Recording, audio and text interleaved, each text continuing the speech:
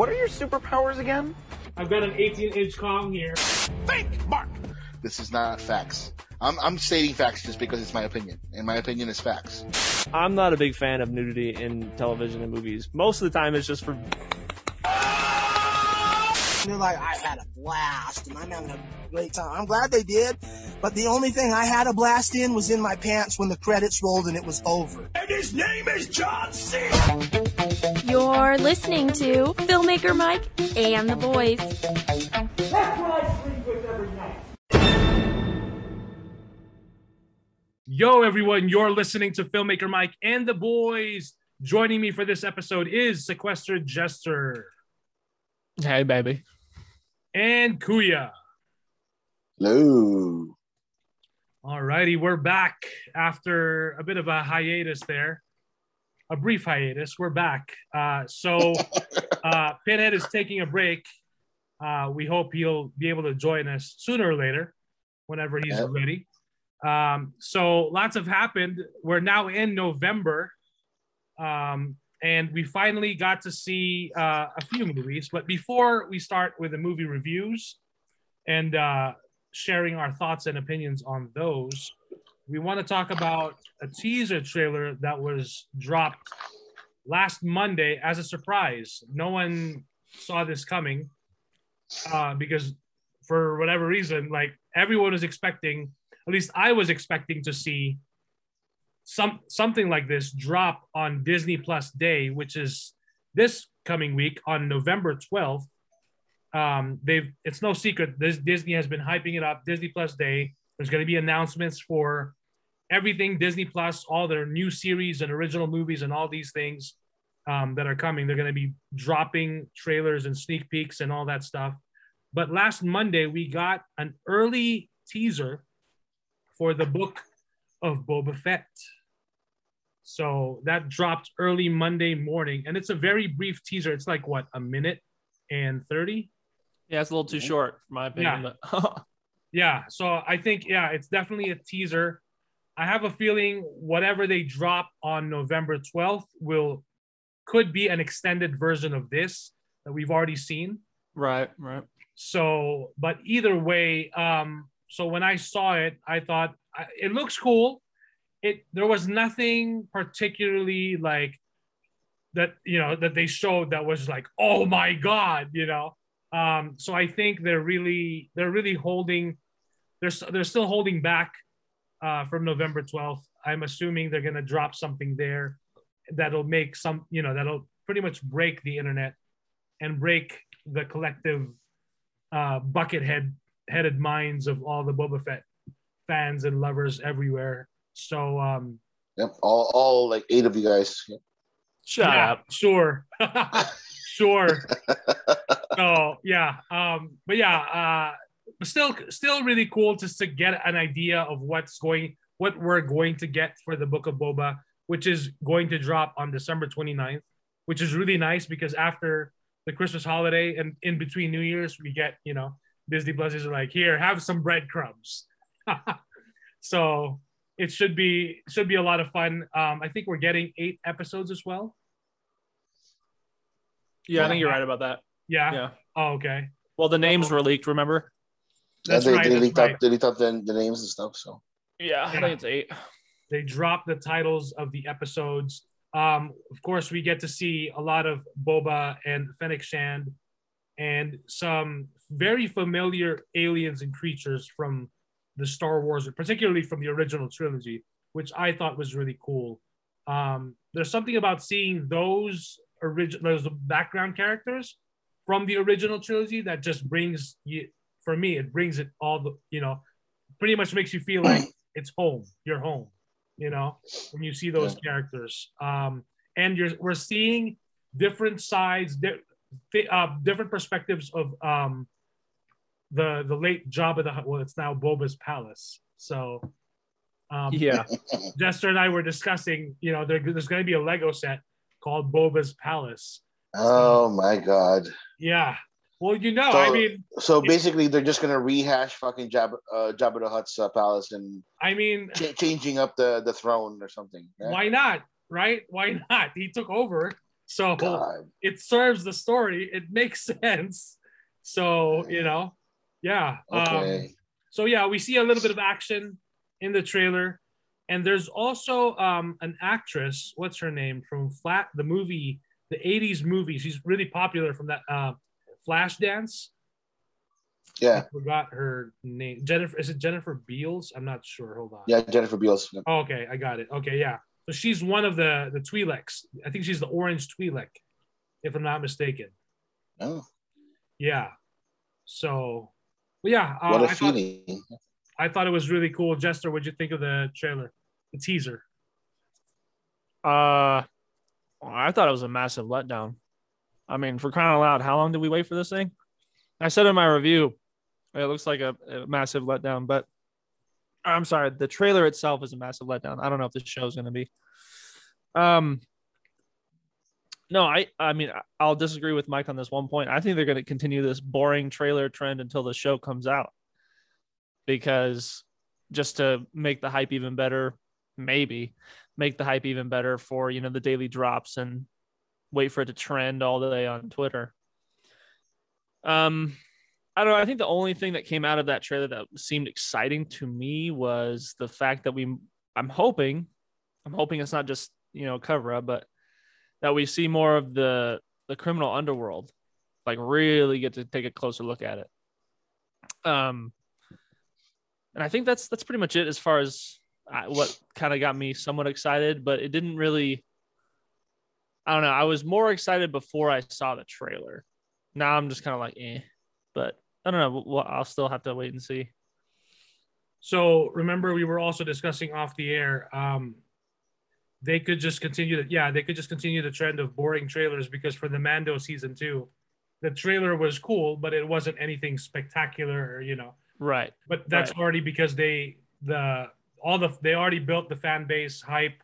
Everyone's excited for it. Everyone's gonna be watching it. So it's the same with this. They could, just hold everything back and just show glimpses, which I actually kind of like too, because I really prefer now just being surprised and not knowing anything, and just, I'd love to speculate and, imagine, like, wouldn't it be cool if this happened, but if it doesn't happen, okay, that's fine. Like, I want to see what the story is, but, I genuinely would prefer, because the thing now with a lot of marketing and trailers, especially for big movies, like especially these Marvel movies, a lot is shown in the trailer, especially like the funny moments, which I get it. They have to show that, they have to show bits of humor here and there. But then when you see it in the movie, when you see that scene, for me, sometimes it's like, I've already seen this. So I don't laugh as much, but getting a little bit of a segue, like speaking about the Eternals, I've seen the trailer so many times, and I like the trailer, the final trailer that they released. But when I saw the movie last night, so there's a scene where they're sitting at a table and Icarus slams on the table because he's thinking, he even says, like, what is this table made out of? Vibranium. And he smashes it to test it, and the table breaks in half. And what's his name? Festus. Fastos says, Festus, IKEA fall collection. And everyone always laughs at that. Julie always laughs at that line. But there's actually more to the dialogue that was added that I thought was great, because it was actually amusing, because I didn't see all of it yet. So I appreciate when we see more of a scene than just, them always showing us, and I understand they have to show money shots, there's to really hype up and get people excited. But then again, for Book of Boba, this is on Disney Plus. This isn't unlike a regular movie in a movie theater, where they want to make sure people, buy those tickets and then, see the movie in the theater. And their hope is always to, word of mouth and post on social media and share how excited or how they enjoyed the movie. For this one, it's different because, of course, it's on Disney Plus, which we know the numbers and the fact that a lot of people have tuned in to see The Mandalorian. But yeah, I feel like the hype is there, but it's different in some sense. Yeah, totally. But I think definitely I think as we get closer, it's gonna just continue building up because I think they're also, I mean, aside from a Book of Boba, we also have the Hawkeye show, which is dropping in a few weeks, actually, Thanksgiving week. So I'm sure they're going to be hyping that up as well because that's the first that's going to be releasing ahead of the Book of Boba Fett. But yeah, Kuya, what'd you think of the teaser? When I saw it, I was just like, oh, okay. So they're gonna go about it this way. That's cool. I guess they're gonna try to make it like a syndicate, like like Boba's gonna create his own syndicate outside of the other criminal syndicates in the Star Wars universe, right? Like what was this, the one that was in Solo, the Crimson whatever, Crimson Dawn. Crimson Dawn, and then there's some other ones, the Pikes and all that stuff, right? Yep. So we're probably gonna see some of those guys in this one if it is gonna be like a what Jester said, like that kind of piqued my interest, and I said, oh, like I want to see more of the criminal underworld and all that stuff. It's something that's not talked about or seen in any of the movies, just because it's just like they're bounty hunters, they're criminals, they have a criminal network.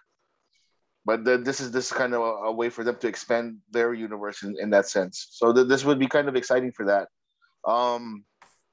It gave me some of those like mafioso type of vibes, like when Boba Fett was talking about like, oh, I'm gonna create something out of they're gonna respect me instead of fear me or whatever. Like it reminded me of something that Lucky Luciano said back in the 20s. That like if people are afraid of you, they're gonna figure out a way to hurt you or anything like that. But if they respect you, then they'll do whatever it takes to help you out or whatever. You know what I mean? So when I first heard it, I was like, "God, that's bullshit. Fucking Boba Fett would never say anything like that." But then I realized during the season 2 of Mandalorian, he went through a lot of things. And then like during his time alone in Tatooine, when he got his ass handed to him by a blind Han Solo, you know what I mean? So, and even though he survived the Sarlacc pit or whatever, so he probably has a little bit of growing up to do and say, hey, maybe my way of doing things before to strike fear isn't really necessarily the way. So maybe this is a different way for me to do things now. So, it didn't say anything of anything in the trailer, but it gave off those kinds of vibes that they're gonna try to make it into like a mob type of front or whatever. So hopefully the 8 episodes will be enough. I was gonna say because who knows what his definition of respect is. I know. I mean, like for me, respect is respect. Yeah, like you're doing things like in a fair, just way. It doesn't have to be honorable. Like you can be a dickhead, but like if you just do it in a fair way, then people will respect you. But for me, that's kind of outside the character of Boba Fett. But again, I digress. Yeah, no. I'm not an expert of Boba Fett or anything, but that it caught my ear because it didn't sound like something that he would say normally. It's just like he has a code, but it didn't sound like that was his code. Yeah, you know what I'm talking about, right? Like he's like no. So for me, I'm just like okay. Again, the what you guys were talking about in regards to keeping the trailers a little lighthearted and all that stuff. It tends to surprise the people at the end because of whatever they're afraid of spoilers or anything like that. I think that's going to be the trend for moving forward because Filoni and Favreau they don't want to spoil anything anymore just because of what happened to Marvel and all that bullshit that's been happening. Mm-hmm. And like I said, I may find the trailer boring, but I'm not saying that's a bad thing. It's good that they're doing that. Look at us. We were when we saw the Bad Batch trailer, we were all hyped up. Right. And look what happened at the end of the season. I'm just like, I liked it. I enjoyed it. I mean, you liked it, yeah. But like for me, I'm just like, that's it. I enjoyed it, but I forgot about it. We have Omega, and that's it. So like people need to stop paying attention to trailers as much, or putting their eggs in that trailer But the basket. trailer reactions, bro. Let's go. Yeah, that's All right, that's take chill. it easy, Soups. That's for the shills. That's for the people that are like, oh my god.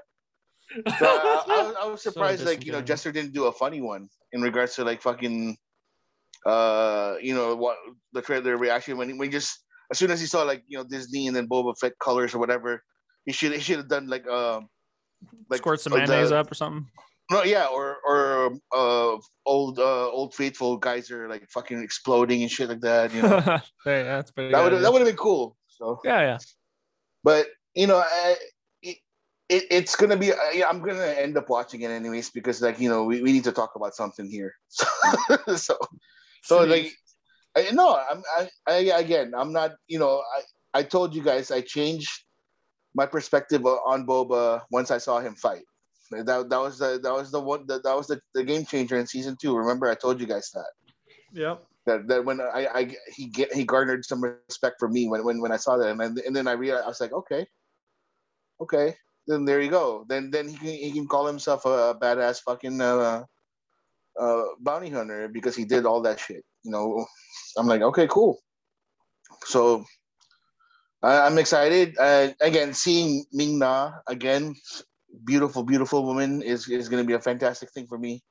I love her. She's one of my favorite actresses. And just that little thing that they said at the very end, right? When they were saying like talk like that before, Jabba would have thrown you guys under the whatever the thing, and then Boba at the very end it's like, but please go ahead and speak your mind, Speak freely. or something like that, right? Yeah. And I was just thinking to myself, holy shit, that's a lot scarier than getting dropped. Exactly, because you don't know. He's gonna fucking shoot you in the head, or what's gonna happen. Or he's gonna have Darth Vader capture you and put you in a carbonite. Yeah. Vader is not here around this time. I mean, He's a Force Ghost somewhere. Hey, that Force Ghost might have captured somebody too. I don't know. Oh yeah, sure. It could happen. I do want to mention there is a shot in the trailer of the Tusken Raiders walking along the Tatooine desert, and remember when we first saw Boba Fett at the beginning of Mando season 2, he was in Tusken Raider garb, or at least he had the gaffy stick. So we could see some flashbacks in this series of how he got into that Tusken garb. Maybe he survived, right? Like maybe he crawled his way up, and then the Tusken Raiders rescued him from the Sarlacc pit. Probably, yeah. Who knows? Yeah. And there is also a shot that I thought was interesting of his helmet dropping to the ground, and it looks like a bunch of credits or arcade tokens. I don't know. Empire credits. I think it looked like Empire credits. Yeah, it drops from the helmet. So, just some really interesting shots. I mean, nothing mind blowing, nothing like oh my god, but still cool. I mean, and Ming Na looks great. Ming Na looks great alongside. She was by far more menacing than Boba Fett was, in a sense, like the way she was like walking, talking, whatever. So, right. but that's that she's gonna be Boba's protector because she owes her life, right? It's a life debt, if I'm not mistaken, right? Right, because he saved her. He saved her, yeah. Yeah. So, but yeah, and I like that he's having a team meeting. And he's asking everyone, like, hey, what do you guys think? If we cooperate, like, we can run the show. And Boss K, Boss K would be like, or one of the Boss K people. I don't know. It's like, I was like, whatever. Yeah. So, I mean, I like the direction this is going because, again, like, we could see him just going on his own with Fennec Shand. And that would have been cool, too. But I feel like there's already been a lot of stories that's been told about that, and we kind of saw a little bit of it, a little bit of that in the Mandalorian season 2. That I think this is the most logical. I mean, why wouldn't you take over? Huh? In regards to Crimson Dawn, who was in charge of Crimson Dawn at the time when Boba Fett was still alive? Around the Mandalorian time, because what's his name was in charge of it, but then he died, right? Prior. What the hell is this? Darth Maul, right? Right. Maul was in charge of the Crimson Dawn before. So it says here, I did a Google on. So this is Wikipedia. The leaders of Crimson Dawn has been Darth Maul, Dryden Voss. So Dryden Voss, it says here publicly, he was the leader publicly because Crimson Dawn, I guess, was more in the shadow. Was more in the shadows, and it says here Lady Kira was also the leader. So, is there a chance that we're going to see Kira or what? Who knows? Who knows? Yeah. That'd be kind of cool. It would be cool. It would make sense if they do that. Then it would make more sense if they continued the story in Solo. Yeah. You know. So around this time also is Han Solo alive? He was, right? Yes. Okay. Yeah. Was he still a pirate, or was he a general already? 5 years afterwards, he probably went back to his old ways of being this is after smuggler. Jedi. This is after Jedi. So now that you mention it, let's see. Goes back and shacks up with Kira. Something, I don't know. Then they make Rey, and then Rey says, "No, fuck it, I don't want to be a Solo. I'm going to be Palpatine." So they drop her off on Jakku as she's a little kid, and they leave her there. Yeah, I think that would have made the most sense to me. But then, like, I like drama, so yeah. Yeah, so I think Han is actually with Leia here because 5 years after Jedi, that would approximate that Ben Solo, is around 5 years old. I don't think he doesn't leave until Ben Solo is much older. Okay. Oh, okay. Yeah. So let's see. It says here. So this is from one of the books. It's hard because there's just no can you just break it down for me? You have to post all these paragraphs. Like, goodness gracious. I'm not seeing an exact time. It's all right. Then that's fine. Yeah. I'm assuming, because I know that when he leaves, Ben Solo is much older. Okay. So November 12th is coming right up. Also, it is a Friday, so it's this Friday, and which is kind of cool. Yeah, that's the day we're gonna get a lot of these.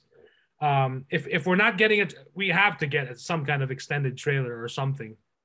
I'm sure we will. But I think I don't know if they're also mentioned like a behind the scenes look or something like that. That's for the Book of Boba, yeah. Yeah. So, and then there's also rumor that we may get either a behind the scenes or a teaser for Kenobi. So, Andor will probably get a trailer as well because that's nobody cares. Year. Nobody cares. So, well, I do. So we'll see what happens. We'll see what happens with it. Han Solo Light, cool. Han Solo Light was the most boring one in Rogue One, to be honest with you. So,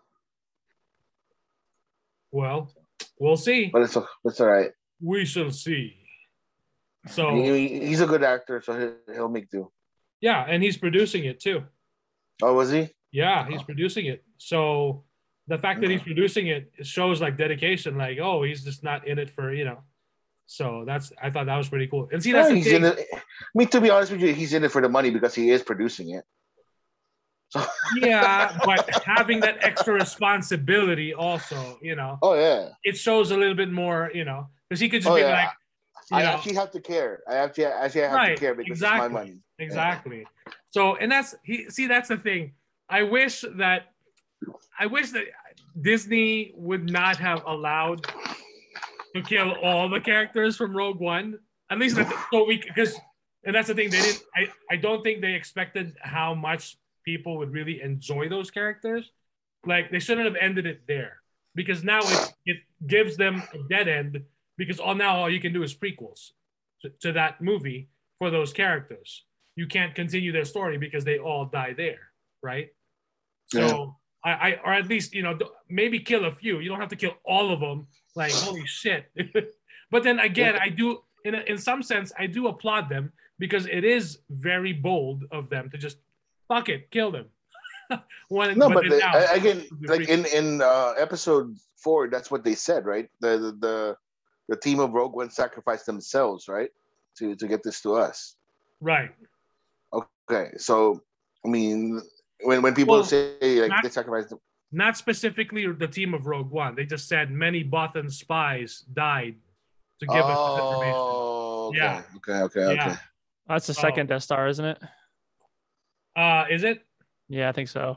Oh, okay. Yeah, on the first one, I think they said Rogue One. That's One. right.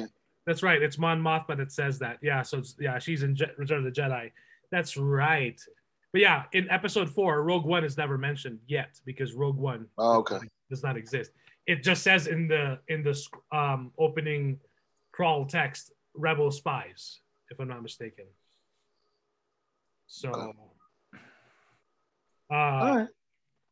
Let's see. But yeah, I'm looking everything that they're gonna drop. I'm looking forward to.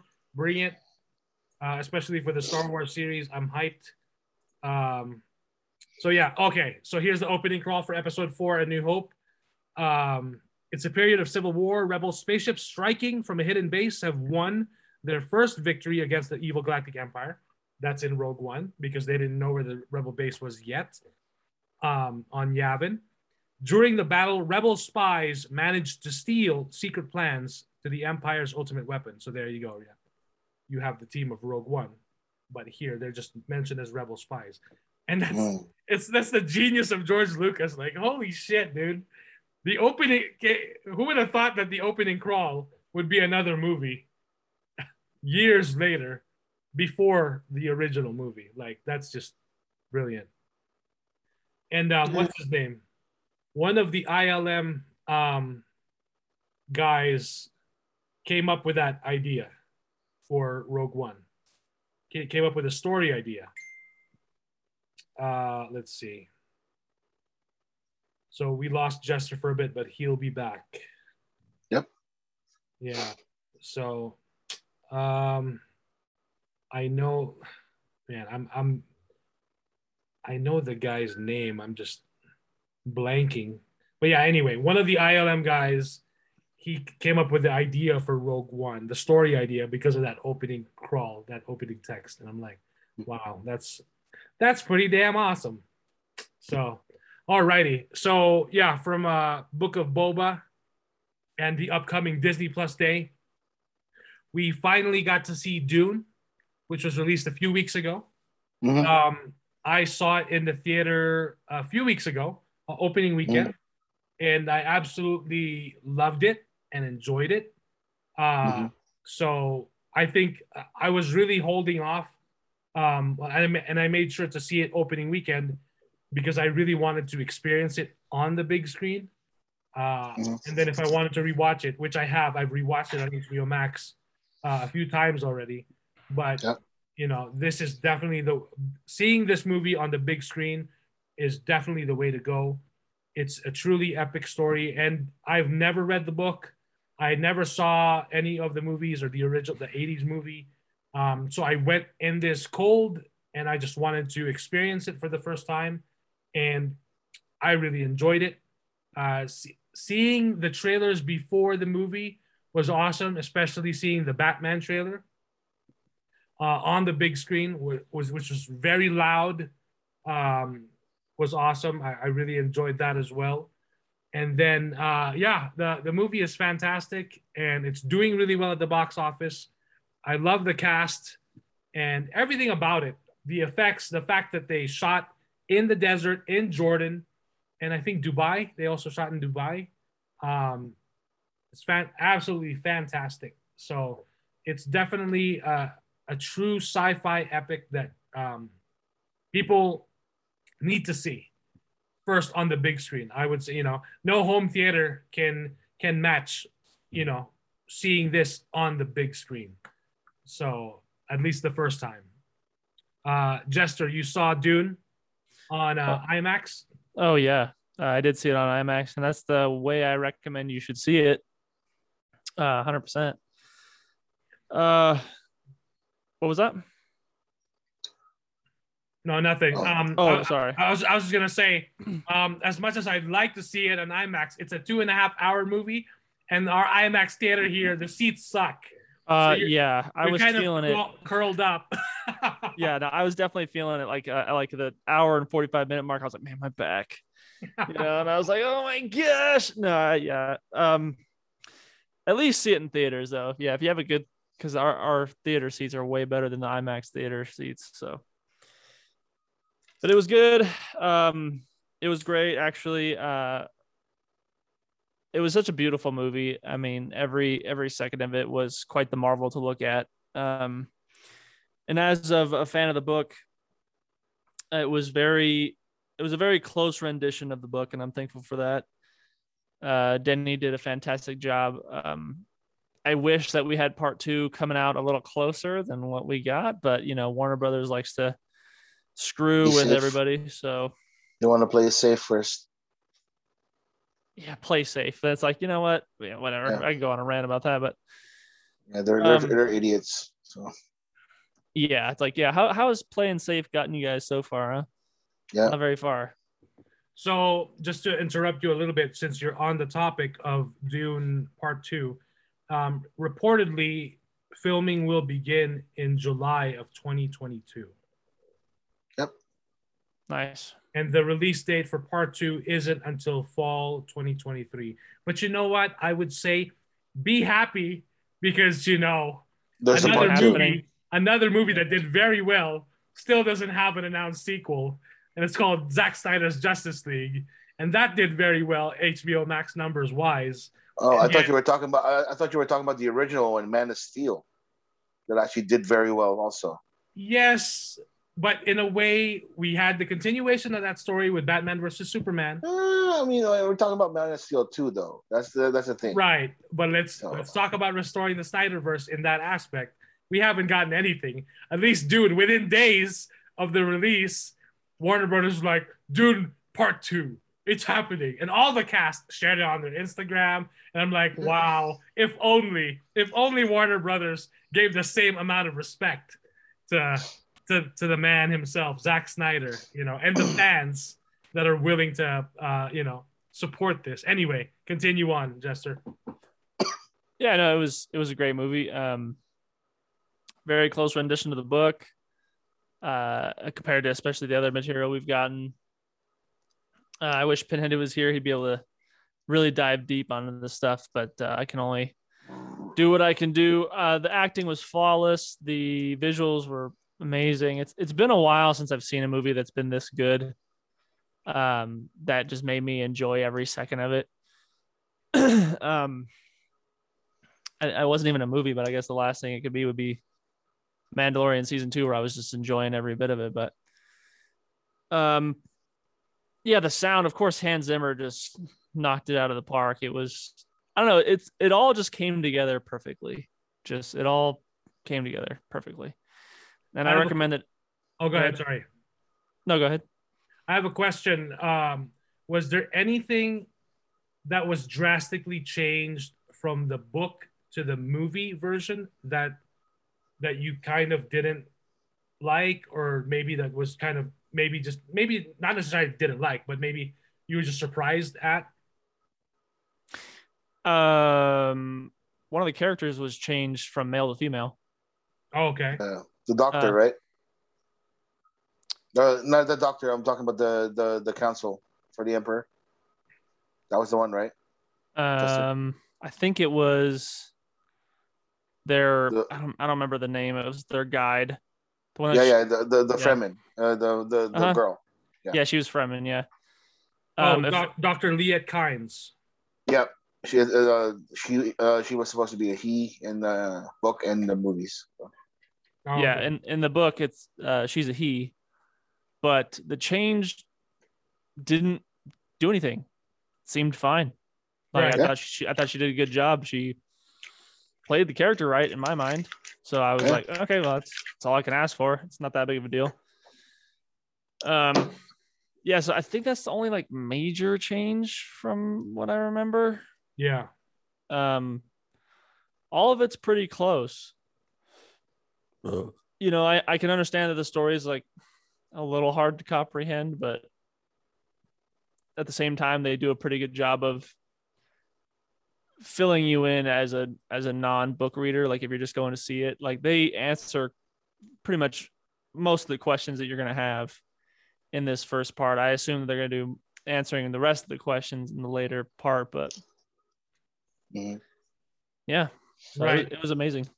I also liked the different languages that was in the film, and even the sign language that Lady Jessica does. Mm-hmm. I thought that was brilliant because it actually worked into the story. Right. You know, several times, not just once, but a few times. So I thought that was really cool. Yeah, the cast was fantastic. Everyone is fantastic, and I'm just like, man, these. And I kind of wish, like, because I remember when they released that sneak peek photo of Oscar Isaac in the armor, and I was like, that looks badass. It looks like a Metal Gear armor or something, like. And I was hoping, like, oh, we're gonna see them in action in this armor, and then they're like, no, what? Wrong movie. Yeah. Nope. Right? But Yeah. it looked really cool. But like, yeah, unfortunately, no. Yeah, it's a sci-fi drama, not a sci-fi action. Right. Yeah. And that's fine because for a 2.5-hour movie, you know, I never got bored. The storytelling was very well done.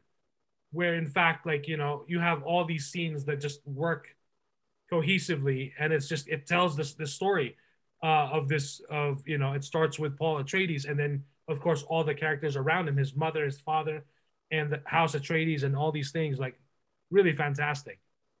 Yeah. So, Kuya, what did you think of Dune? Oh, it was great.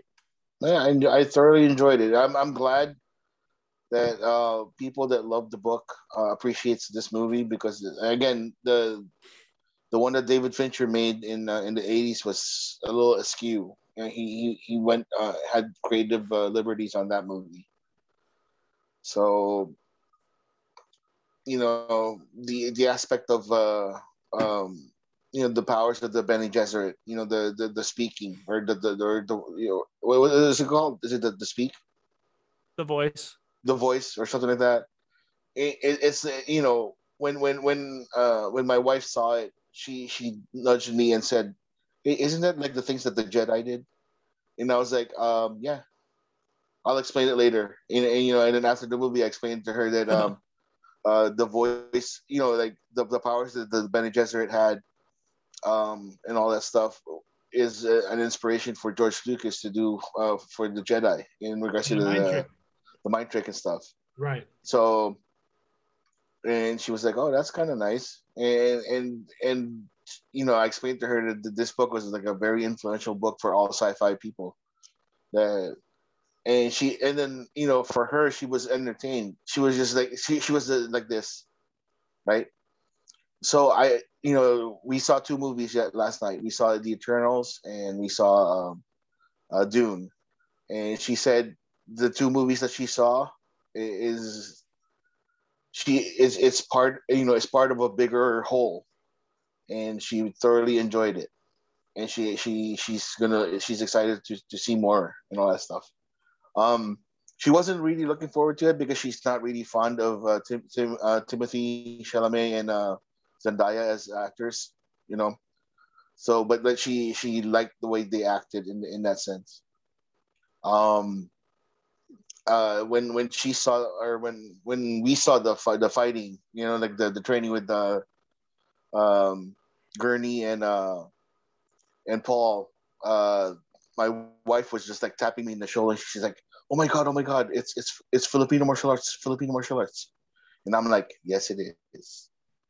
And I'm happy because again, it's showing again things that I know and all that stuff. And I was like, they got it down to a science, and like the way they were fighting. And I was like, that's kind of cool. The way that the the shield gesture was working was absolutely great. It's not like that it's not like that blocky shit that they did in the 80s, which was kind of stupid. But Well, Right, I saw some footage of that, the shield, and I'm like, I was like, what the? is this? You can barely see anything. But then, this one is nice because it's in layers, and Yeah. and what Gurney said, like the slow blade kills. So, like for me, it was kind of cool to see all that stuff. Duncan Idaho is a badass in the book. He's still a badass in the movies. Jason Momoa did well. Oscar Isaac as Leto. The only gripe that I have is I wish he was taller. But again, for me, that was the only thing. But he's short. We can't expect Oscar Isaac to grow for a movie. It's okay. They put him next to Brolin. He was short too. It looked fine. Yeah, but for me, when I saw fucking him as Leto, I was like, oh, the way he was speaking was very royal like. He was very, he was great. The actress that played Lady Jessica was awesome. Fucking the cast itself, the Harkonnen boss, what's his name? Fucking amazing. Baron? Yeah, amazing. He was so menacing in like the scenes that he was in. And fucking Batista looked great. I was just like impressed with everything in that sense, So, and this is the thing that I have issues with the people that saw it. There was a couple of people that made a comment, and I was like, I don't understand what the hype is about this movie. This was boring as hell, right? That's what the two guys said, and I was about to grab my pocket knife and start stabbing them motherfuckers because they're stupid. Jeez. Because it's part one. It's barely half of the book. They ended on a part where they had to end it because the next few pages of the book, they have to it has to be on a different movie. Otherwise, it's going to be a longer movie. Well, they had to end it there. It's like Pinhead was saying, is that everyone's so accustomed to action all the time now that they have a movie that just tells a story, they just get bored. Yeah. Right.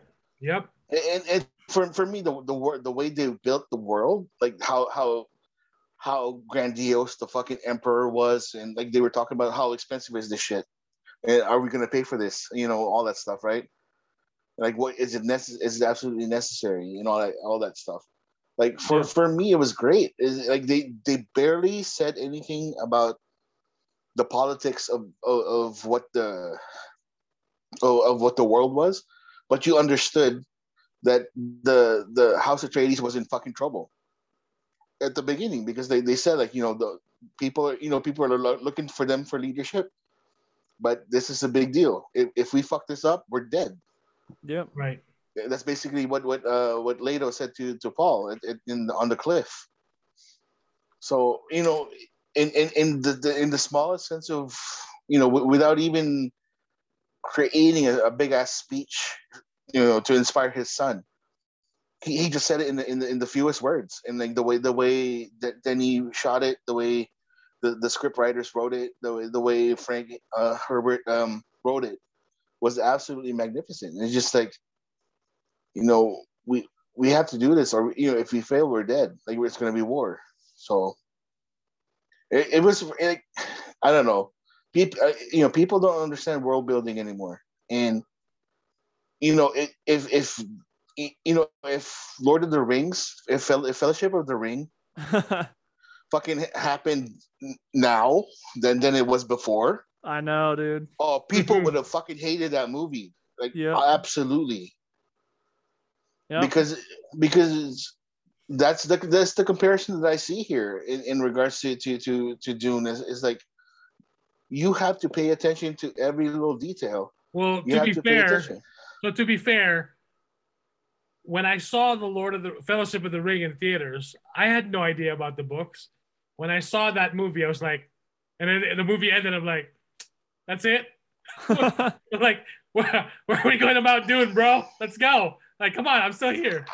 But here in Dune, right at the beginning, at the title, it says Part 1. I appreciated that because I know there's a book. I know there's a few books. But, for the general moviegoer, general audience member who, hasn't read the book, when they see the Part 1, that should clue everyone in like, hey, this is Part 1 of a story. There's more.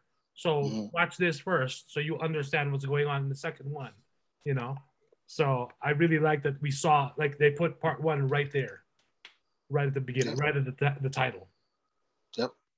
So, but yeah, I do agree. It would have been interesting to see Fellowship of the Ring if it was released for the first time, like in this day and age. People would be and you can understand like the issues that these renowned directors, renowned filmmakers have against the Marvel movies. I'm not faulting them for saying the shit that they did, because again, they babied like all of the audiences. They spoon fed them all of this shit. Here's some action, here's some little bit of comedy, a little bit of drama, just to mix it up. But then action, CGI, whatever. So that you're good to go and get the fuck out of my way and give me all your money. Nobody. It's hard to tell a story anymore because people say, "Oh, it's too boring." I'll give it a 56%. I'll give this. I'll give that. I'll give whatever. Like, just fucking watch the movie, shut the hell up, and then if you don't like it, then say something about it afterwards. But just enjoy it for what it is. It's an experience,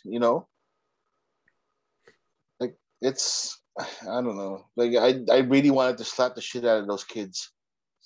Like, I was so mad, dude. Well, you got to look at it this way. At least they still checked the movie out.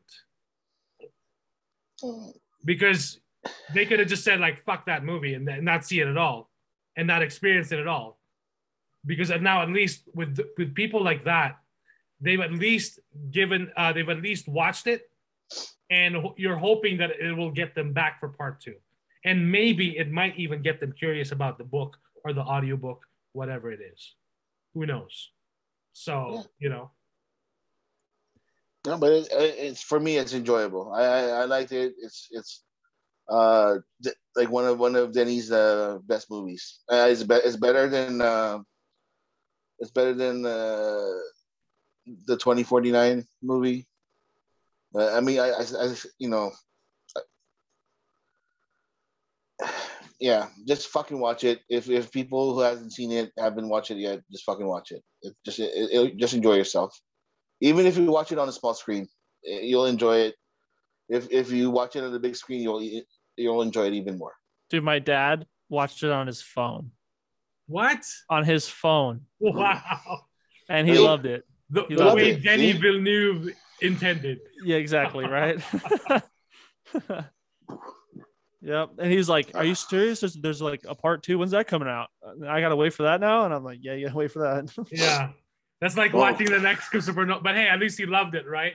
So at least he's gonna watch it again. I mean, hey, as they said, and that's the thing. George Lucas even said, or I think it was George Lucas, or I can't remember which director, but I'm pretty sure it could be George Lucas, that he said that in the future, he was predicting the future, people won't be watching movies in the movie theater, or not exclusively just in the movie theater. They'll be watching it, at the comfort of their own home. It was Spielberg, I think. Or Spielberg. Okay. Yeah. Thank you. Yeah. So, as that's the thing now, especially in the day and age of streaming, you're lucky if your movie is even seen and, or your show is seen and even talked about at all, because of the amount of content that we're getting. There's so many options now to watch. It wasn't like, even 20 years ago, 30 years ago, you had a select, and the amount of movies, even pre-COVID, you had movie after movie after releasing. You had all these movies competing for time and attention at the movie theaters, that not every single movie got the proper attention.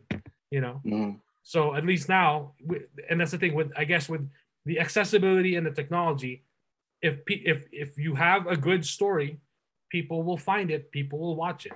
So, so this is from Variety.com. This was posted 3 days ago.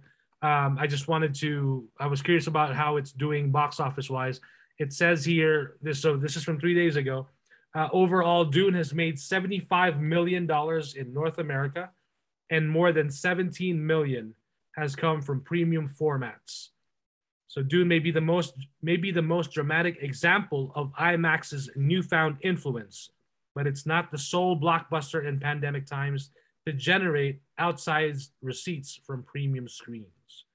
So that's from 3 days ago, and we're recording this on a Sunday night. So by tomorrow, we'll probably get new box office records, and we'll see how much it's gone up over the weekend. Because last night when we watched Eternals, right before the movie, we were walking in. There was a crowd that was walking out, and it sounded like they just watched Dune. And this was a big crowd, so I'm like, that's a pretty good. Were they saying like, oh, like the movie wasn't about anything? No, it was boring. No, it was boring. None of that. It was more like they were praising it, and like a lot of people talking about the cast and the actors. So, yep. Fucking chills. Yeah. I'm just kidding. Just kidding. Also here, there is another one. So this is from Forbes, and it says, so this was posted earlier today at 1:05 p.m. So it says here, box office, Dune survives Eternals, has no time to die, nears 670 million. So it says here, Dune earned 7.62 million in its third weekend, bringing in, so earlier I mentioned as of 3 days ago, it was 75 million in the US. It's now at 83.95 million in 17 days. So that's a halfway decent hold considering Eternals took most of its IMAX screens. And I'm curious as to whether the general audience reception for the MCU movie will serve to benefit the Frank Herbert adaptation. So nonetheless, 100 million domestic is a coin toss at this point, if that'll happen for Dune. But the fact that Warner Brothers announced part 2 is, pretty good since it's already pretty much confirmed. But yeah, I think Eternals will definitely be the number one this weekend, of course. And then, we'll see what happens. But it would be cool if Dune at least makes it to 100 million. Because I think, it cost like over 200 to make this one. So... Yeah, I mean, they gave $100 million to fucking what's his name, to portray the Sandworm. You know what I mean? He gave like Christian Bale. Christian Bale. Yeah, he played a lot of weight, right? He gained so much weight. Yep. Yeah, I was like, when I saw that meme, I was like, oh, fucking okay, cool. Also, I want to say a lot of people, especially particularly on TikTok, talking about Dune and how it was false advertising that Zendaya was barely in the movie. And I'm like, what's false advertising about that? They didn't tell you. The trailer doesn't tell you that this movie is all about Zendaya. Like, why? Where did you get that? This is what? How is that false advertising? Fucking stands, man. Hey, she was in the first shot. She was in most of the shots in the movie. She was at the very end of the movie, so she was all over the movie. Pretty much. So what do you want? Like, and no, obviously, they wanted her to speak. So she only had a few lines. Well, she spoke, and so I don't know. This is just interesting because I just happened to see this. So this is from Yahoo.com. How much did Zendaya get paid for Dune? Because it's one of the search results here. And it says here, given her small role in the film, Showbiz Galore so this is an estimate. Estimates her salary was a cool $300,000. Jeez. While this is nothing to be disappointed by, it's a lot less than what the film's lead, Timothée Chalamet, made at around $2 million. Well, of course, he's the majority. Yeah, he's the majority of the movie, dude. What are you talking about? She'll make more the next one. When you're number one on the call sheet, you better get paid. You bet, because you're there every damn day. Jester, correct me if I'm wrong. Like Shawnee has like a very important part in later in the book, right? Zendaya. Yeah, Zendaya's Or- part. Oh Let's say yeah. Shawnee, right? Shawnee, or I don't what's Shawnee? What's the character name? Oh, I No. don't remember. Johnny, it's Johnny. Johnny. But Yeah. Zendaya, she'll make more in the next one. Yes. Yeah. Because she has a kind of an important part in the next movie, right? yes, she does. Kind of okay. I just wanted to confirm that, just because like all these stands are gonna be like, well, what the fuck, man? She's the biggest name there. No, she's not the biggest No, name she's there. I'm not. sorry. No, she's not. She's not. But I'm sorry. when you look at the cast, she is a big name because she's the I'm only sorry, one. TikTokers. Right? I'm She's- sorry, TikTokers. But when you look at her name, she's only got one name. She's known by Zendaya. So she's following suit with Madonna and Prince and Cher. So she's smart. And I gotta say that 300,000, that's low. I would have asked for 500. No, 500. man. Do you know who I am? I'm in Spider-Man. Mike, Spider-Man. Mike, if Danny Villeneuve asks you to play a bit part in one of his fucking movies, and he says, "I'll offer you $300,000," would you be like, "Oh, I want $500,000"? Of course No. I would, because I'm not Zendaya. Doesn't matter. Like I would be like, I'm talking hey, about you know what? Zendaya. You're gonna put my name on a movie that you made. Well, of Give me course I would take it. $100,000. 'Cause that's what I'm saying, because I'm not Zendaya. Give me $100,000. Oh yeah, I just want to pay my bills, and then my name will be legendary for the rest of my life, and I'm good. I'll tell you what, Dylan, you can fart on me and I'll be in your movie. You don't even have to pay me. I'll just Right? take it. Alrighty. Let me turn the page. Let me turn the Dune pages for you. Here. From Arrakis, we go to Earth, actually, with the Eternals. So this is the next big Marvel movie. The next big Marvel movie finally released this weekend.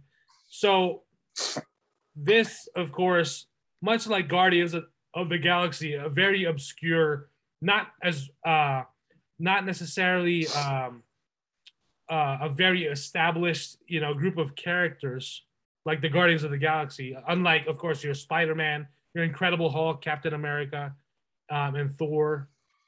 But so the Eternals, I was always curious about how this movie looked, and it's directed by Chloe Zhao, Academy Award winner Chloe Zhao. Yep, there you go. When the Academy- Let's get that corrected. Right. When the Academy Awards happened earlier this year, and Chloe Zhao's film won. What's her Nomadland. Nomadland, thank you. That movie won quite a few Oscars. So when that movie won Best Film, Best Picture, a lot of the Marvel stands were like, "Oh my God, Eternals is gonna be an Oscar-winning movie," and I'm just like, "Calm the fuck down, people. Hold on. Let's not get too excited, because Nomadland. I've never seen Nomadland, but it's when you see the trailer, it's obviously and the cast that's in it. It's obviously a different movie, a different story. It's not a Marvel movie, But then when I saw the trailer for the Eternals, even from the first, sneak peek, it always looked interesting because this is something different. It piqued my interest. And then, of course, finding a little bit more about what the movie could be about. And when we got the final trailer, which I absolutely like and enjoy, it got me really excited to see it. So before this movie released, and we got the current, let's just say this: we don't praise the almighty tomato, but I think it's funny and amusing because for the longest time, especially with this bullshit competition of Marvel and DC, when a Marvel movie's out, it's always fresh. It's always rated fresh. And for the longest time, 90, 95, nobody knows the true struggle unless you're a DC fan and you're rooting for your team, your home team, and you always get the rotten shit. But it's like, okay, whatever. I'm still gonna watch the movie. I'm gonna enjoy it. I don't care about critics, but it's still nice to see. It's still nice to see a movie, especially the one you're a fan of and a franchise that you're a fan of, do well, not just for the fans, but for a general audience. Because when you see a movie like, when you see the reaction for Zack Snyder's Justice League for the general audience is that, it was exciting to see because it's probably his most well accepted and well liked movie since 300. Since what? Since 300. Since 300, right? So that was really cool and exciting to see, because at least people, especially people who may not be a fan of Zack Snyder, now may actually like say, hey, I actually like what he did with this movie. I'd like to see what he comes up with next, right? So it gives, at least opens up more people to being open to, not just for DC movies, but for what else, this director will do, in the future. So, but yeah, so for the Eternals, we've got the description here. Real quick, the current Rotten Tomato score is 48%. Wow. Wait, is it really that low now? It is that low now. I think it's even better that it gave it to an Oscar winner to get it that low. Wow. Well, that's the thing, though. And that's the thing that really strike my curiosity. I'm like, how is that? And the Rotten Tomato score, is, how is it? It's not necessarily how everyone, because it's basically from a pool of critics, right? And it's an aggregate. Right. So let's see. So when the Rotten Tomatoes score debuted, it debuted already, I think, at like 70. No, it was 56 actually. When they, I know it actually, so it dropped under Thor: The Dark World, because before Eternals, Thor: The Dark World was the lowest MCU movie. Yep. Okay, so let's see.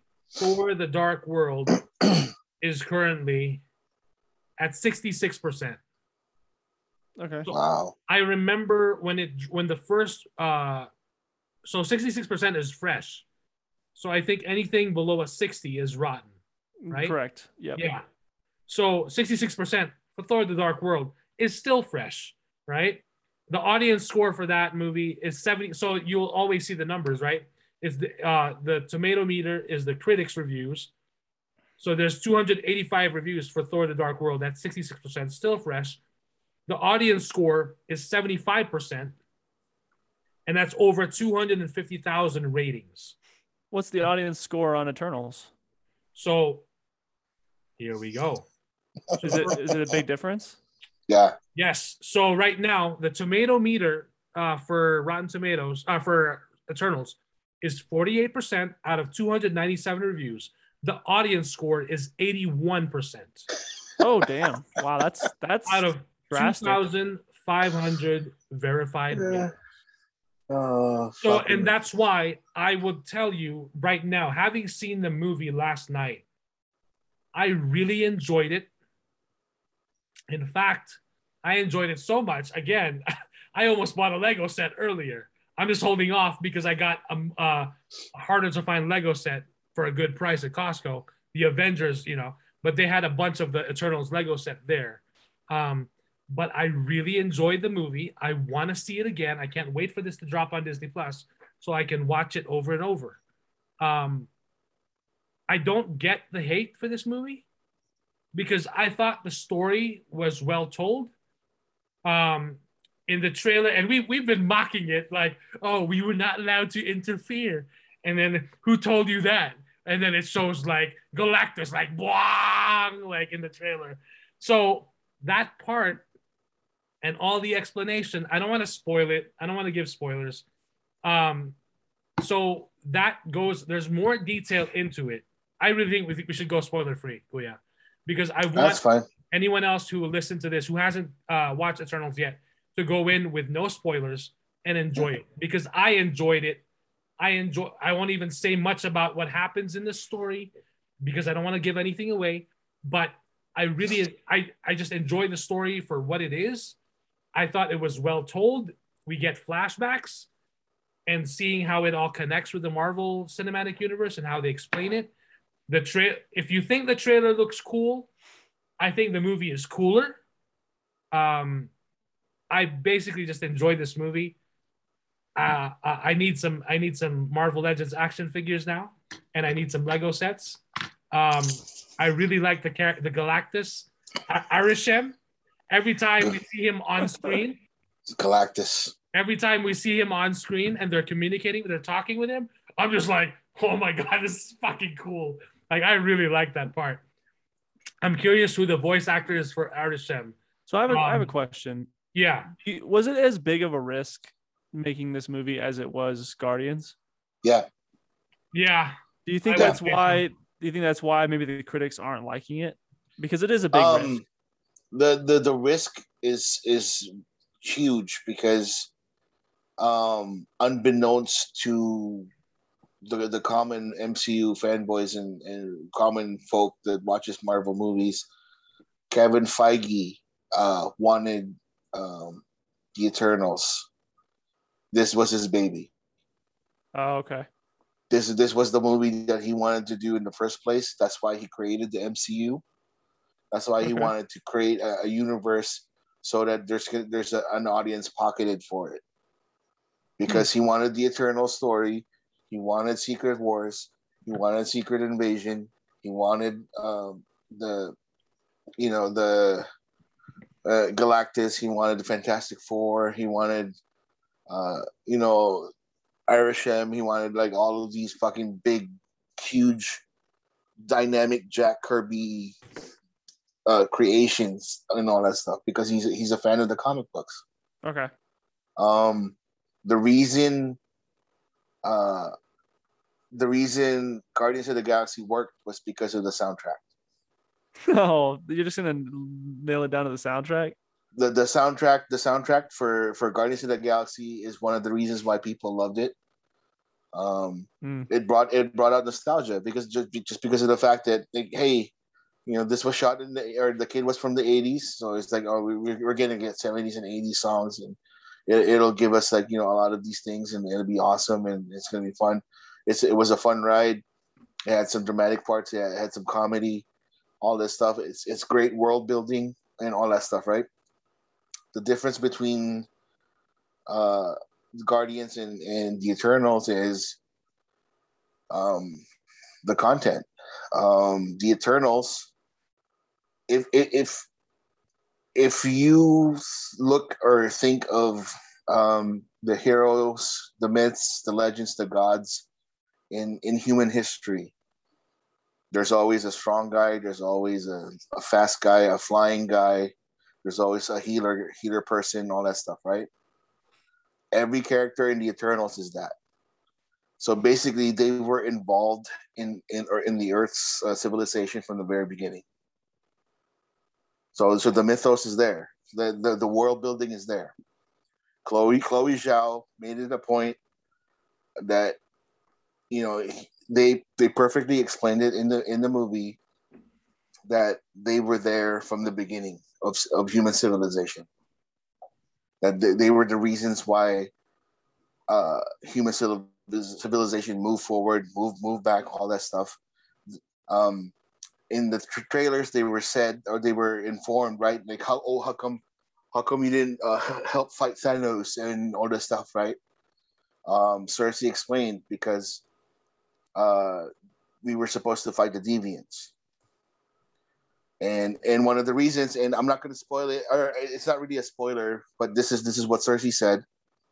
If we helped out the humans in every single step that they take, how can they improve? How can they evolve into their capabilities?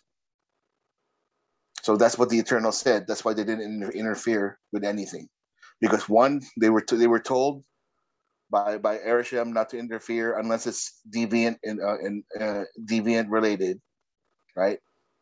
And two, they didn't want to, they didn't want to, they didn't want to interfere with human progress in that sense.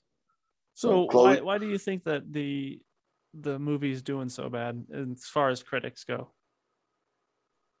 a lot of critics expect an MCU movie, and it's not. To be honest with you, This is very different from the usual formula. yeah, that's Mike. Is it the cookie cutter formula for you? It's not, right? Not necessarily. It's more drama, right? It's more Greek tragedy than it is anything else. Yeah. It's closer. To be honest with you, it's closer to Macbeth. Interesting. Or I'm sorry, not Macbeth. Closer to Hamlet than it is to any MCU movie. See, it not being cookie cutter honestly makes me want to see it. Yeah, please watch it. It's a great watch. You're gonna fall in love with the characters. There are they do have the jokes. You know me, I hate the fucking jokes. I know, yeah, me too. I hate the little yucks and all that stuff. But there wasn't any cringe here. There wasn't. There wasn't any. There was like a lot of things that they did that was tastefully done. The humor was there because of the fact that the characters were humorous. Okay. And you're gonna fall in love with every single character, even the assholey ones. Yeah, the cast is fantastic. Oh, it was great. Everyone actually was given a chance to shine. And I think that's part of why a lot of critics, I think, are not liking it, because there's so many characters and they're not necessarily like, focusing on one whole time. Well, what's their backstory? There's no need for a backstory because they explained it already. Right. Everything is explained.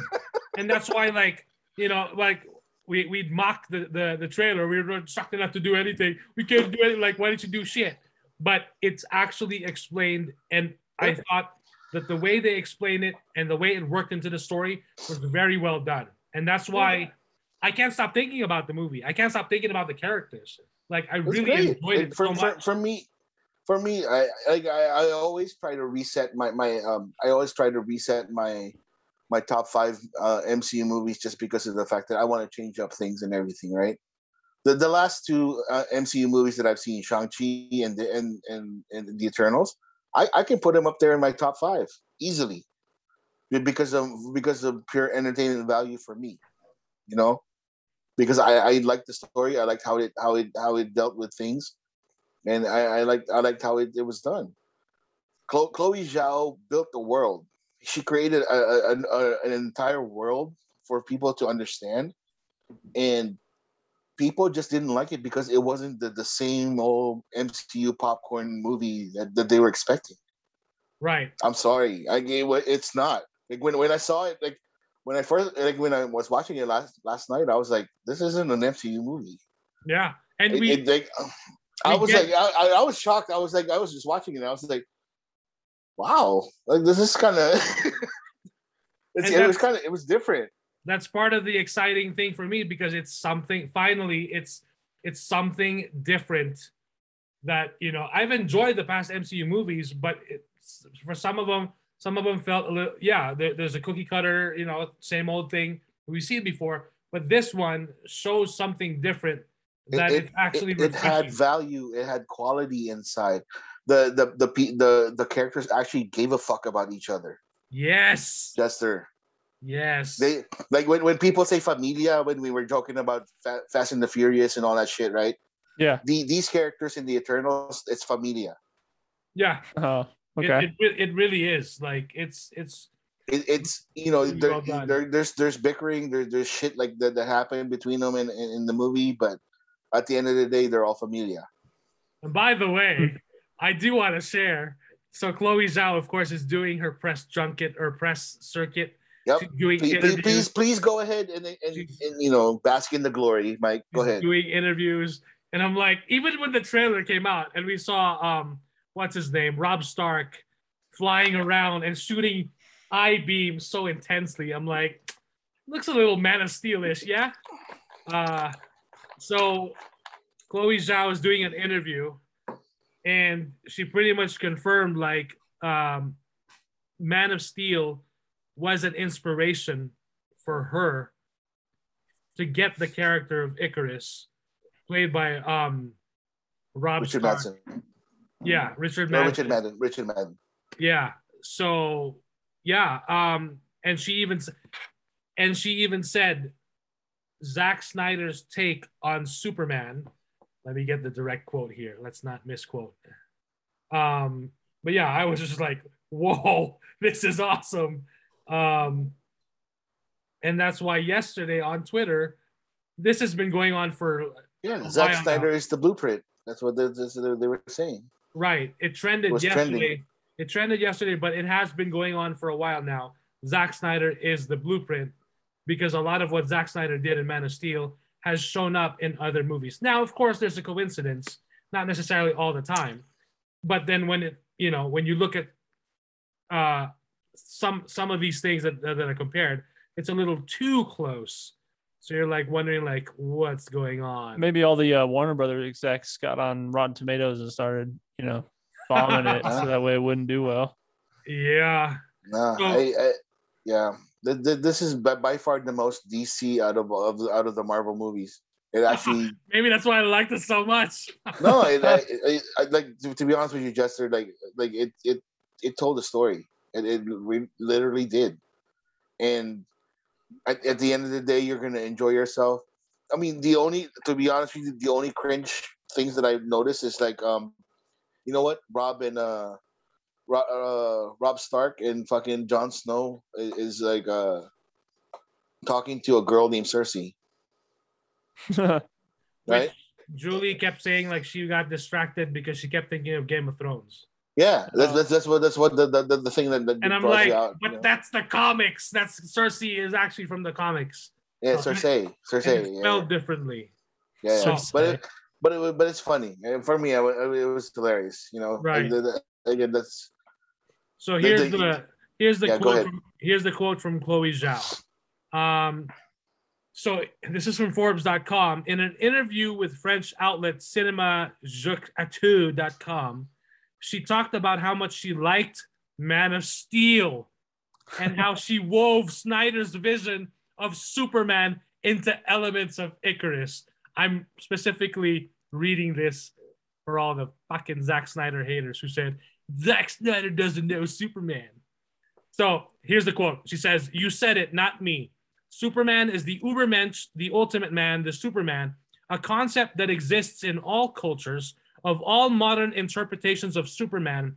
This is Zack Snyder's with Man of Steel, which inspired me the most because he approached this myth in an authentic and very real way. I remember thinking it was Superman by Terrence Malick when I saw the trailer. This film left a strong impression on me, but Icarus is, of course, our own take on Superman." So it's kind of ironic. I'm looking at a picture here. I wonder if you could see it. Here, I'm gonna.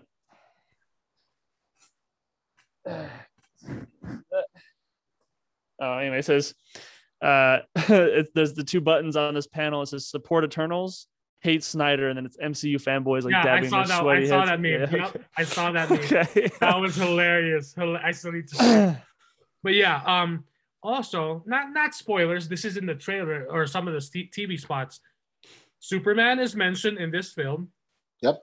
And I think so is Batman. Yep. And Alfred. And Alfred. And I'm just like, wow, what is going on here? Wow. Like Kevin Feige, no, okay Kevin Feige okayed it because you know what? He said, like Kevin Feige said it himself when he saw Zack Snyder's Justice League, he was thoroughly impressed. He said, like, this is what world building was supposed to be. Come on. Like the biggest name in the MCU, the king or the creator of the MCU loves Zack Snyder's Justice League. Yeah. So what's your source for this? Where'd you see this? He in an interview somewhere. I don't know. Fucking. Oh, okay. I heard it. That's cool. That's awesome.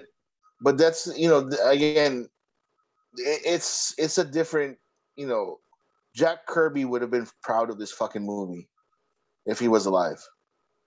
Yep. And I love the fact at the very end, Mike, when they said, right, the Eternals created by Jack Kirby only. Like they didn't put fucking Stan Lee's name on it because it's only Jack Kirby that created the Eternals. Yeah. I love that, and for me, that was it. That was the check mark that I was waiting for. Like, yep, Chloe Zhao did her homework. Yep. Yep. So. Like, man, like I can watch this movie over and over. Um, fucking Angelina Jolie was beautiful and gorgeous and fantastic in this movie. Don Lee, Gilgamesh was amazing. Yeah. Icarus was awesome. All of them were Um, awesome. I'm oh, like, hey, man. dude, like Makari, the fast one, right? Yes, She was so good. she I was was. And so by the way, the actress, so I have some shit I need to pick on with her too. So Makari is played, so she's basically the Flash of the team. She runs yeah. really fast. She's played by actress Lauren Ridloff. So she's a deaf actor. She signs in the whole Mm, movie, which I thought was awesome. That was really cool. And that's yeah. how the other characters communicated with her too. And they even, like the cast even learned sign language from her. So she was great. No problems there. She was awesome in the movie. The only thing I have some shit to pick on her with is the fact that she made a comparison to this DC character. So so she's saying that Makari is faster than the Flash, which of course All right, we'll see about that. she's getting a lot of heat for, and rightfully so, because with the way she compares it. Okay, so this is a quote. Okay, so this is a conversation I had with my son. So talking with her son. When he first found out that I was going to be the fastest woman in the universe, he said, "No, you're not." He brought over his laptop and looked into the computer and said, "Look, it's true. Flash is faster than Makari." But then she said, "But I'm sure Makari because she travels faster than the speed of sound." But hold up. It looks like the speed of light is much faster than the speed of sound, right? So that's where, and Flash's powers came from a lightning bolt. So there you go. So I just thought that was hilarious because she's probably misquoted, of course, but you know, it was just funny. Yeah. Like But like her fight scenes was amazing. Like I really fucking loved it.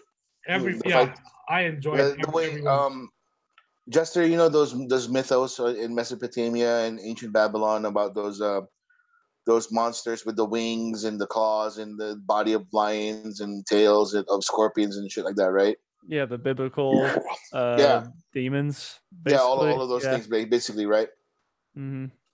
The deviants kind of sort of look like that. So it's like the way. Well, I I thought that was sort of the point. I mean, even in the comic books, they very much reference some biblical, and they reference some Greek, and they reference some like quite a bit of stuff all in one.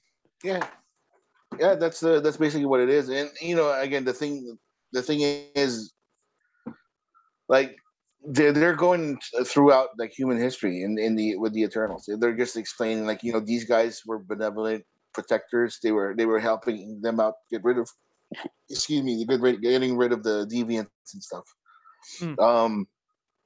In the comic books, I think they retconned it already, but Thanos was a deviant. Oh, okay. So because of the MCU thing and how famous Thanos is, they don't want him to be a deviant. So he's an Eternal with a deviant variation. Okay. So that's why he looks like a fucking, you know, he looks like a fucking purple nutsack. Right. Than like a regular person. Yeah. So that's the only retcon, the only change that they have. So yeah, Eternals 2 is gonna come. It's gonna come with along with you know, it's gonna tie in with everything. It's gonna tie in with Quantum Mania. It's gonna tie in with the Guardians of the Galaxy. It's gonna tie in with Thor, Love and Thunder. They don't realize how big of a fucking movie the Eternals is, and like when people hate on it, I'm like, all right, but you're gonna see like how this little tiny ass movie who wasn't supposed to, you know, who isn't anything supposed to be, it's, you know, it's gonna influence the rest of the phases moving forward, because this was the Feige's this was the one that Feige wanted to do. So, yep. And the two post-credit scenes are pretty cool. yeah. because they're, of course, a lot more set up for what's to come in the future. Very, Yeah. very cool. They introduced like one of the more polarizing characters of all time. Yeah. Yeah. So that character's polarizing, huh? Interesting. Oh yeah. Yeah. He's polarizing because like some people like him, some people don't. I like the character itself in the comic book, but he was funny.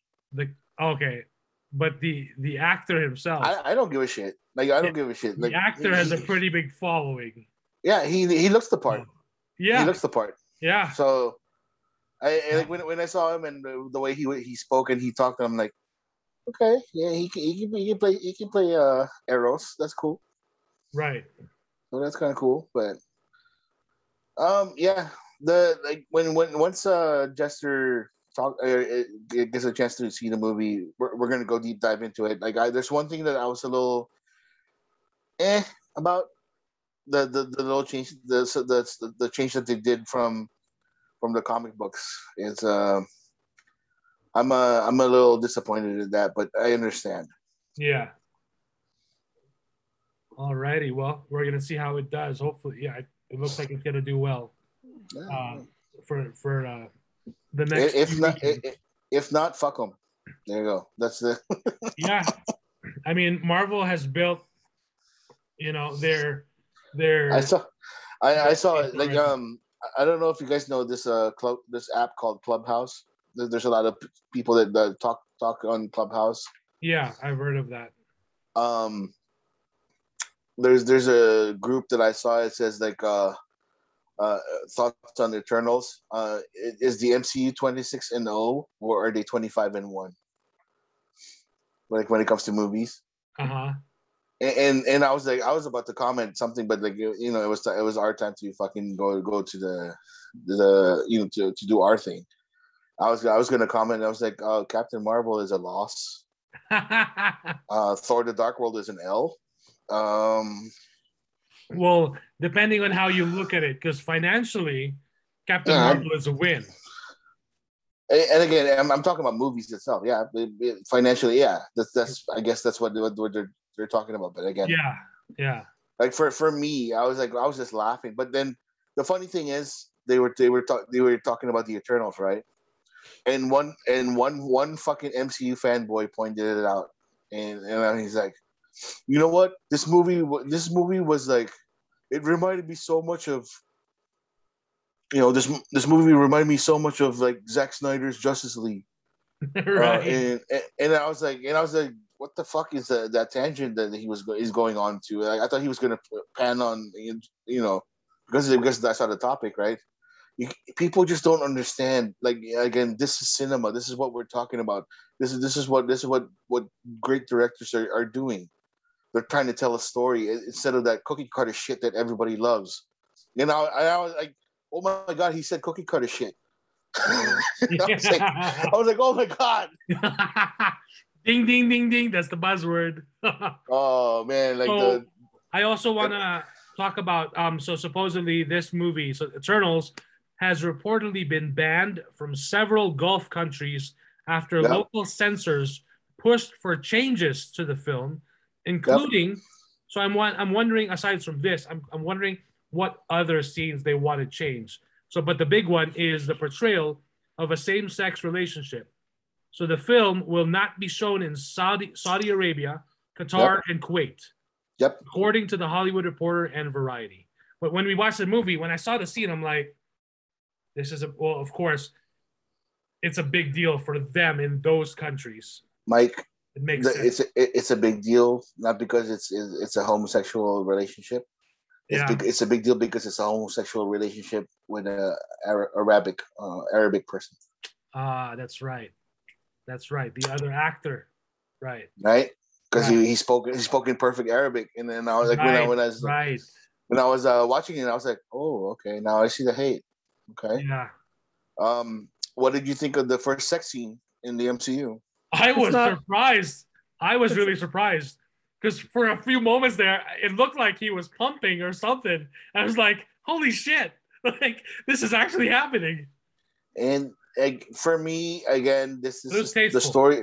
this is the story of Icarus and Cersei growing fond of each other on planet Earth while they were saving the humans and all that stuff. They fell in love. Yeah. Is it really Physically, the first one though? I mean, like, what about Iron Man? and that one So- is a twist. That one is a twist. This is basically like seriously like This is people- an actual love scene. like Icarus was actually on top of Cersei, and there were some Yeah. movements, bro. They're straight up 'cause- thrusting. Nah, no, you don't show the thrust. Well, it almost looks like he is. It almost. But it looks was like he it was is. more like this, and then kind of Come sort on, of I moving. mean, that's basically what we saw in Iron Man. Then Oh no! No, we didn't. We Iron didn't Man- see Iron Man was just Iron the, Man, the, the next morning. they were like tackling each other in the bed, and then they fell. Yeah, and then the next Mm. That, morning. that wasn't wow, morning so it that goes wasn't further than that, huh? yeah. Yeah. Oh. But they said there was like it's cool. Richard and Gemma Chan were good friends, and it made it easier. yeah, it makes it easier to grind on your co-star. No problem. Hey man, shit. If she's as beautiful as Gemma Chan, fucking, I'd be like, all right. If I have to do it for the MCU, If I have that's so to, I good. mean, if I got to get paid, I guess I'll just You know, thrust on you a little bit. right? Yep. Yeah, But but yeah. it was tastefully done. And again, people say that it wasn't necessary, but for me, at the very high point of the movie, the very apex, the climax of the movie, you will understand why they had to show the love. Yeah, 99% of the time, it's not necessary. It's just there. Yeah, this time it is. You'll understand. We'll see. I'll wait and see. Yep. Before I say anything. Oh yeah, no, it's fine. Yep. But yeah, this is how I want to see more Marvel movies of, where the director really shines and really makes it their own. So I'm really impressed with Chloe Zhao. But yeah, bring on the Eternals too. Electric Alrighty. Boogaloo. Yeah, Space Boogaloo. Alrighty, moving on to the Batman, which is coming up in March.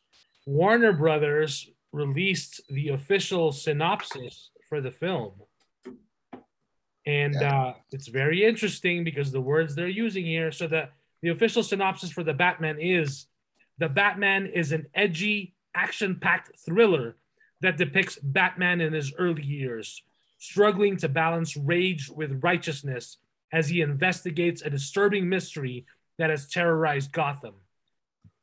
Robert Pattinson delivers a raw, intense portrayal of Batman as a delusioned, desperate vigilante awakened by the realization that the anger consuming him makes him no better than the ruthless serial killer he's hunting.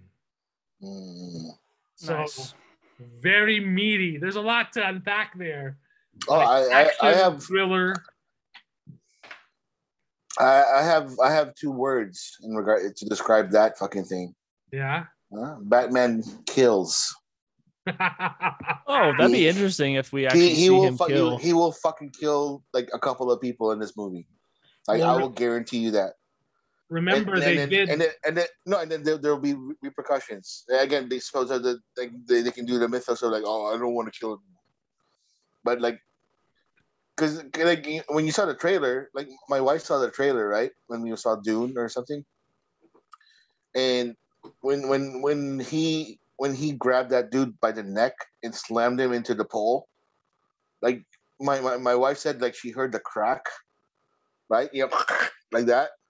And then, like, my wife was like, Batman broke his neck. And I was like, yeah, but Batman doesn't kill. Kill or not, he broke his neck. I was like, yeah, he'll be a pair.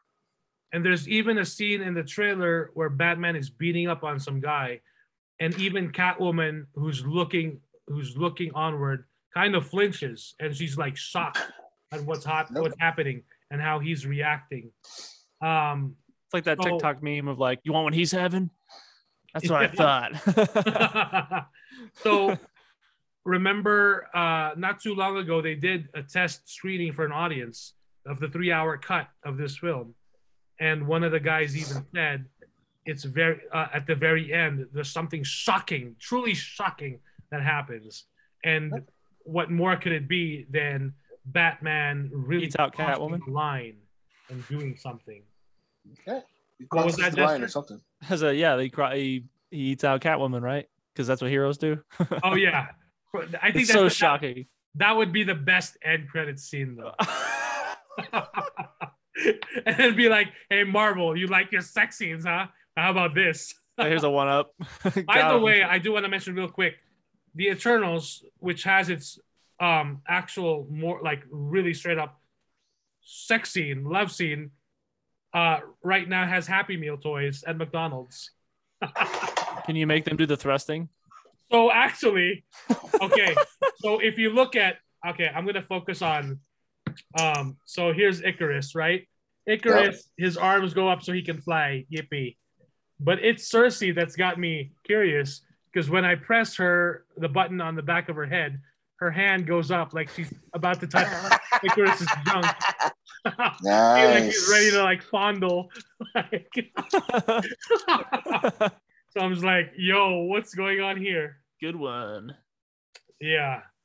But yeah, yeah, there you go. The Batman official synopsis. Less than 6 months from now, we're gonna get this movie. And that was the first trailer when the trailers started for Eternals. That was the first trailer that kicked it off. And I was like, yeah, I'm like, fuck yeah. I love seeing this trailer on the big screen. So really cool. And then after that, of course, they show the kitty shit, which I thought was funny. Like, let's show you hardcore Batman first. By the way, is there a rating yet? I'm curious now. It's gotta be. It's gotta be R. Yeah, it's Right? gotta be. Like, I'd be man, shocked if it wasn't. yeah. It has to be R. That's really fascinating. Is the Batman going to be rated R? DC Films, the Batman confirmed the movie won't be rated R. Oh shit. wow. Despite That's some crazy. early rumors. But then that's the thing, like how are you gonna show this R movie? It Yeah. has Lego sets. It has Lego sets for the kids. Hey, what about Fucking action Deadpool? figures in the toy aisle. What about Deadpool? What about That's Deadpool? an R-rated movie. Yeah, and And No doesn't Deadpool he have Legos? Lego sets? Doesn't he Nope. have like No, there's no Nope. Lego set of him yet. no Lego sets. Really? Not for Deadpool. They got away with making action figures by they didn't make the movie action figures. They made the comic version of the action. Correct. Yep. But there now is the movie action figures, which Hasbro has made. They finally made them. There was just a transition of when Disney bought Fox, because now they made the Deadpool and the X-Men action figures, but now there is. So by Deadpool 3, who knows if that's going to be rated R or PG-13? That's PG-13. Come on, this is a Disney film, man. Oh, They're not gonna Yeah. they're not gonna make a fucking right? But I think they can still get away with this. I mean, I would love this Batman movie to be rated R. Oh yeah. Yeah. Like, Yeah. dude, like, I want to see brutality. See, these are the things that, like, you know, like when my wife and I saw the preview for the Batman, she liked it. She's like, oh man, like, you know, Pattinson actually is doing, you know, she said like he has the mouth of Bruce Wayne, like, you know, or the mouth of Batman, like the way the Batman looks in from the nose down, right? Right. And I was like, yeah, the jawline and everything. He's like, no. I'm talking about like the mouth area and all that stuff, and it's very Batman-like. And he's like, I'm not sure of him as being Bruce Wayne, but like, but yeah, it should be fine. And she says like, you know, I hope it's like, you know, a very brutal, very violent Batman. And I was like, I hope so too, but they're probably not going to do it. But Well, I mean, you look at the trailer already, you're seeing brutality and violence right there. I know, but Perhaps more than we've ever seen in a Batman trailer before. I mean, we saw the trailer for Batman versus Superman when he kicked the shit out of everybody in the warehouse. That was kind of Yeah. brutal. Oh yeah, that was brutal too. But I think but- it looks like Matt Reeves has kicked it up a notch and said like Yeah. more. I know, like the armor-plated Batman, where he's taking bullets like from an AK-47. I was like, Yeah. okay, that's that's a little it's a little extreme, but okay, I got you. When you have You the know. money, it's like, why the fuck am I gonna dodge these bullets when I can just fucking walk through them? Yeah, like point blank range, he's getting shot by AK-47s, and I'm like, Yeah. cool. Yeah. Like a walking tank. Okay, cool. Yeah. I mean, the Batmobile is a fucking tank in this one too. Like you fucking Oh yeah, man. Yeah. Fucking, I got him. I I got you. And then I was like, Yeah, nope. shit.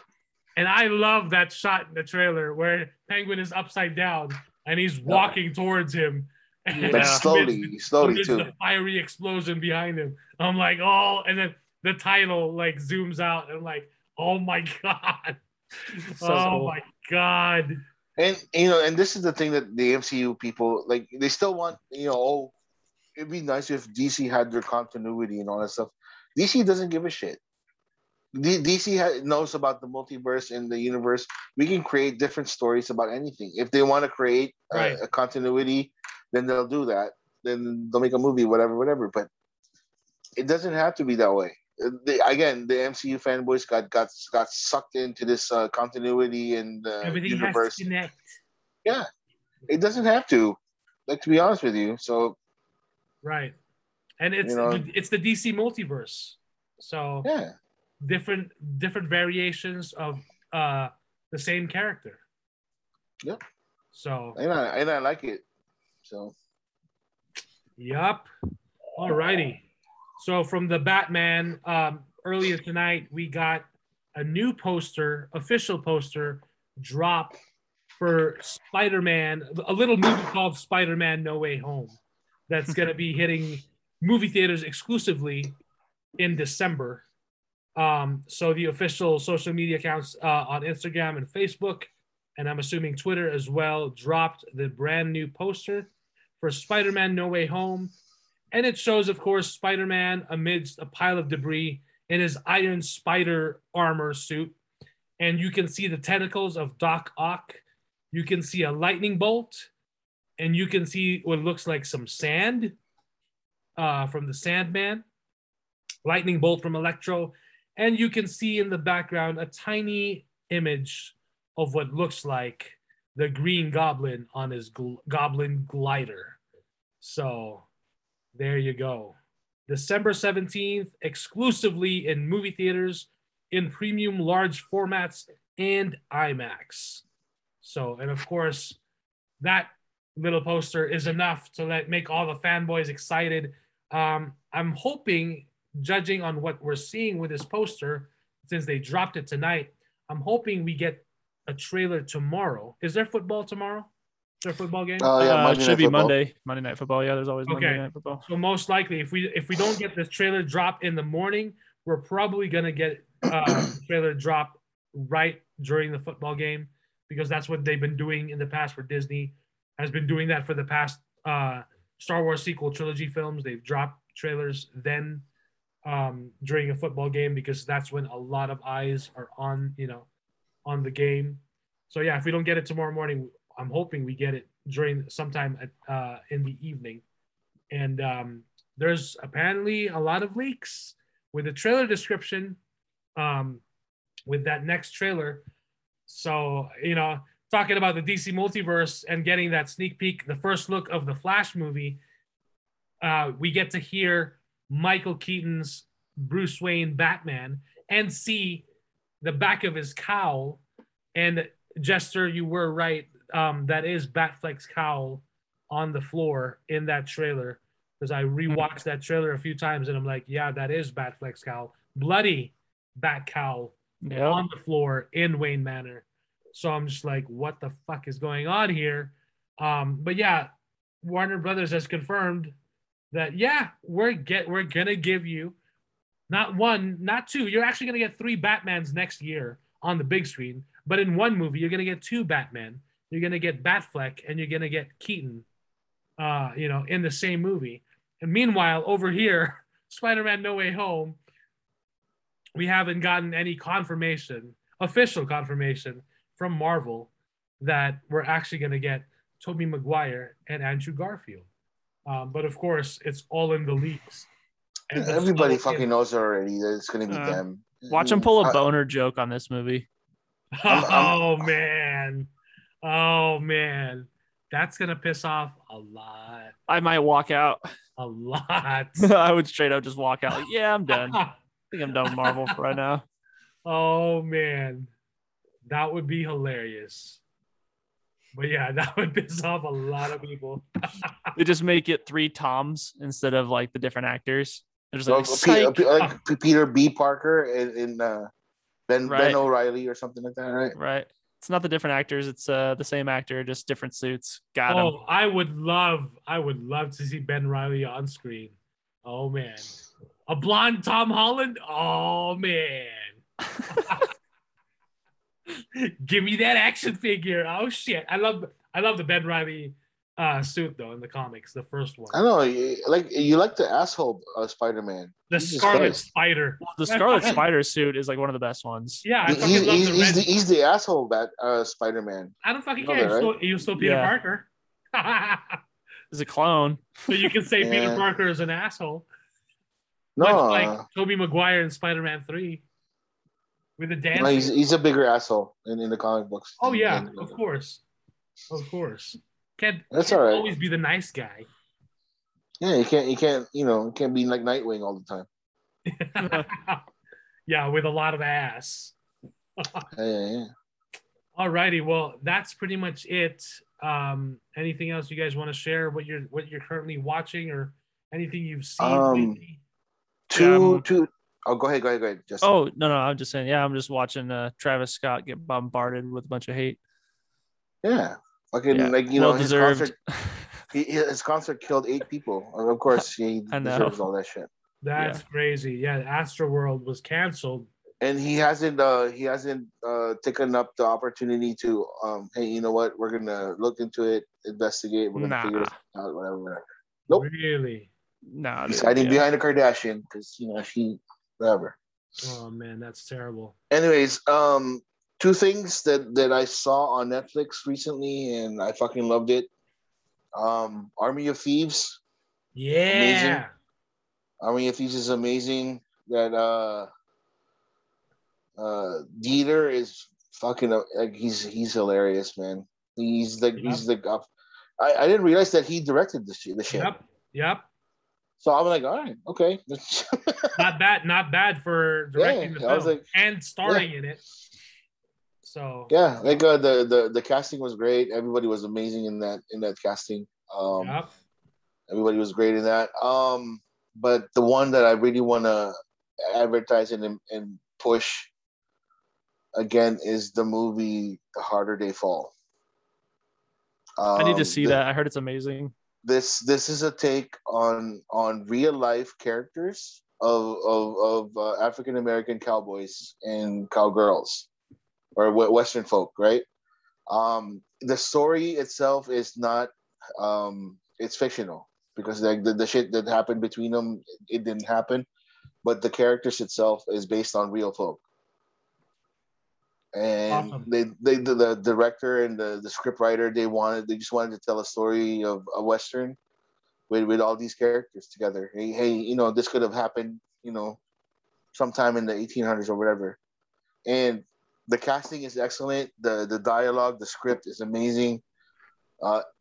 Idris Elba is fucking amazing in this movie. The music itself is captivating.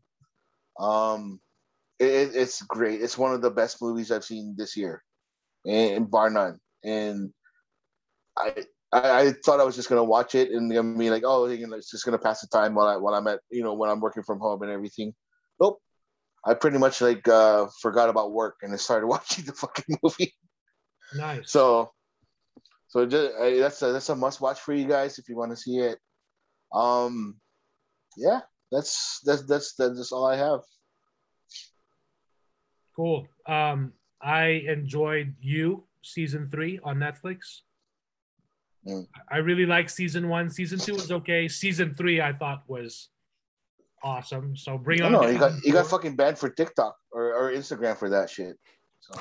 I didn't get banned. The TikTok video Got removed. banned. Not me per se, but Yeah, fucking TikTok. TikToks are, I don't know. I don't like the algorithm. So, a big sister from our church group actually DM'd me, and she explained to me that, which actually made sense.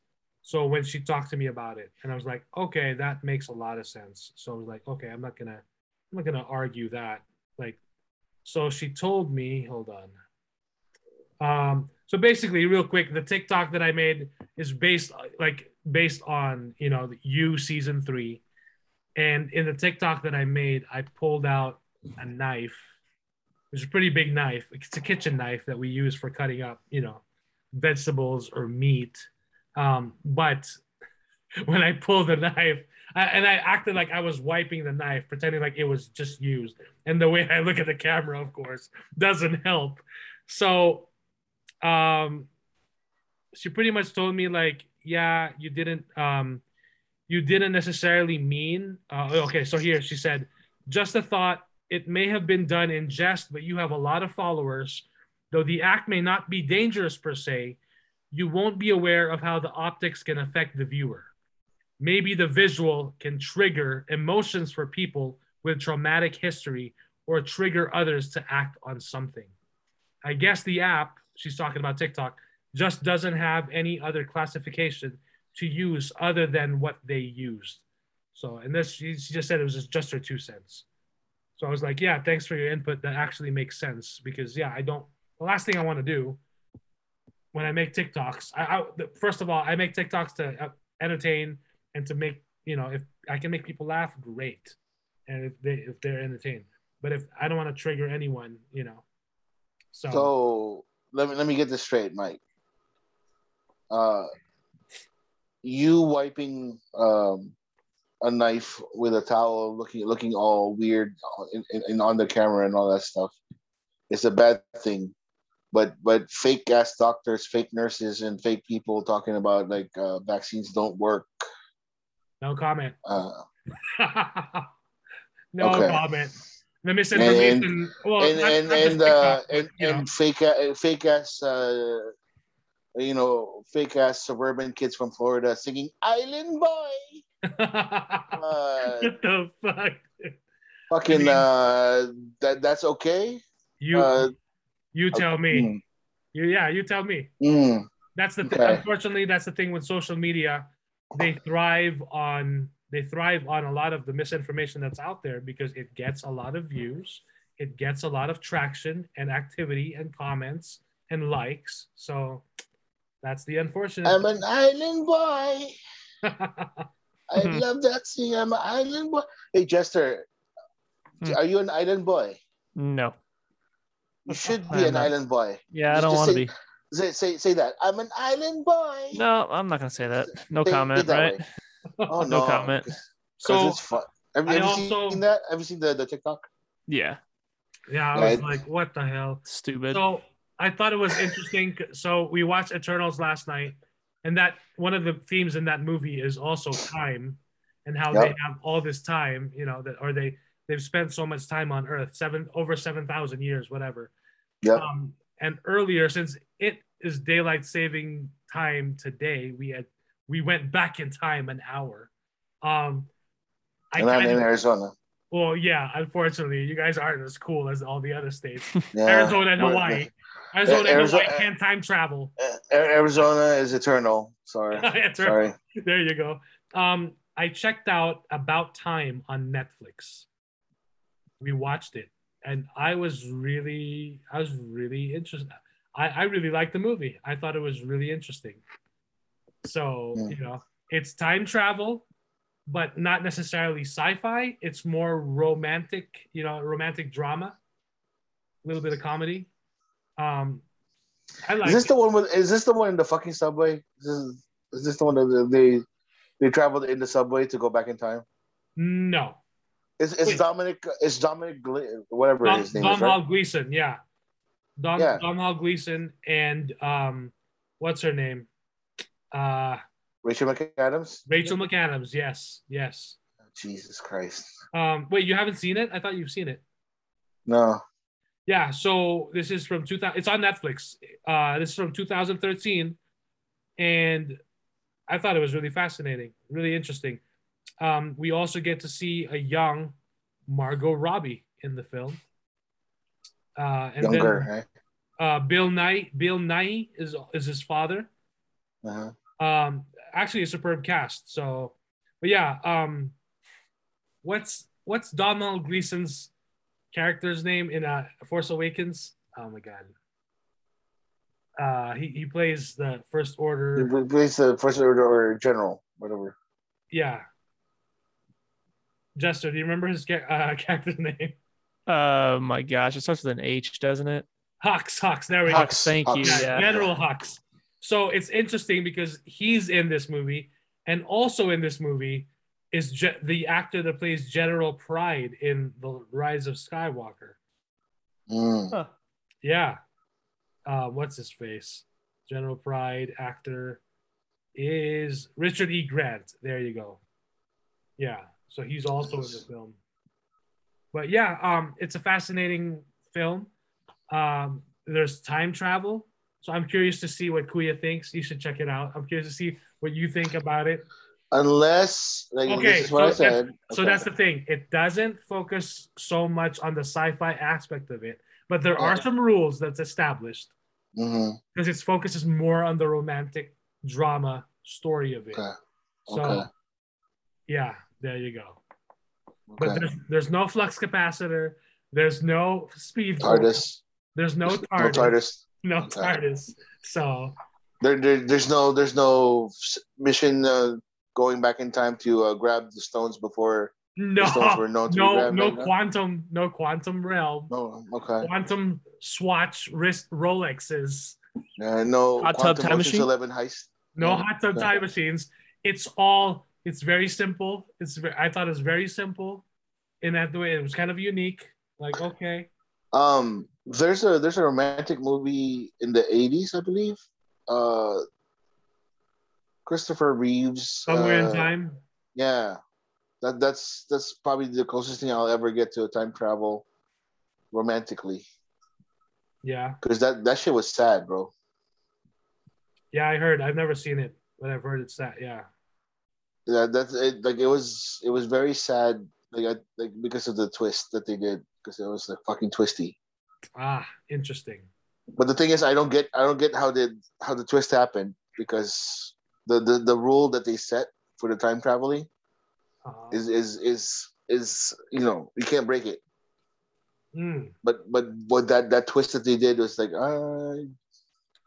so yeah. Alrighty. Well, that's pretty much it. That's the episode. Jester, do you have anything to recommend to watch? Not really. I'm still halfway through Cowboy Bebop. I gotta finish that before the live action comes out. Hey, are you on? Did you see the episode already with the bouncing fat guy? And no, I haven't. okay, I haven't even gotten to the part where they get the fourth main character. Oh, you mean Ed? Ed, yeah, I haven't gotten there yet. I think I'm like one episode away. Okay. Yeah. Yeah, you're gonna like Ed. Ed's fun. But go look for that that episode with the fat guy, the jumping fat guy, because it's him and Spike only in the show or in the movie or in the episode. Well, I'm gonna watch all of them. So yeah, and then the blues guy also, the saxophone guy. So okay, nice. You're gonna love it. Alrighty. That's it for this episode. Thank you guys for listening or watching. If you're watching us on YouTube or listening to us on Spotify, Apple Podcasts, iHeartRadio, you name it. We'd appreciate it. We'd like to hear from you guys. That would be cool. Please leave comments, leave accusations, violent reactions, or anything. Just leave something. Yeah. Hopefully. Who knows? We'll see. Alrighty. Thank you guys for listening. Till next time, stay safe out there, y'all. See ya. Ta ta for now. Bye.